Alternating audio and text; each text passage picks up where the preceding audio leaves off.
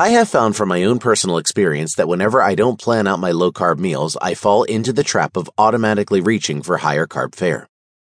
Needless to say that this does nothing to help me achieve my goals, and it wouldn't help you either. This is why planning is so critical to your success when adopting the Atkins way of life.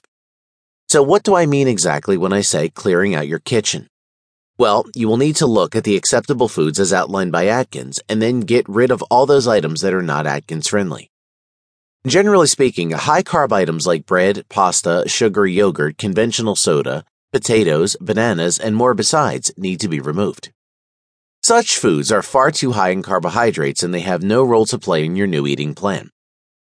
There are some low-carb products specifically designed to keep you moving forward on Atkins, but you can look at those at a later time. For now, you need to keep planning as simple as possible.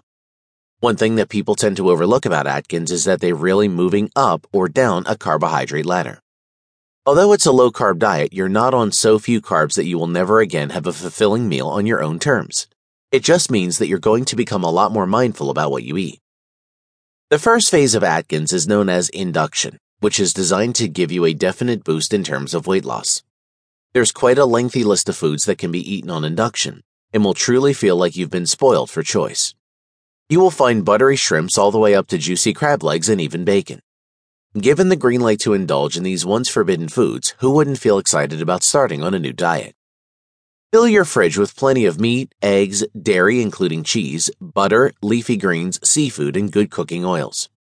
Sugar, though, should be off your list when getting into Atkins.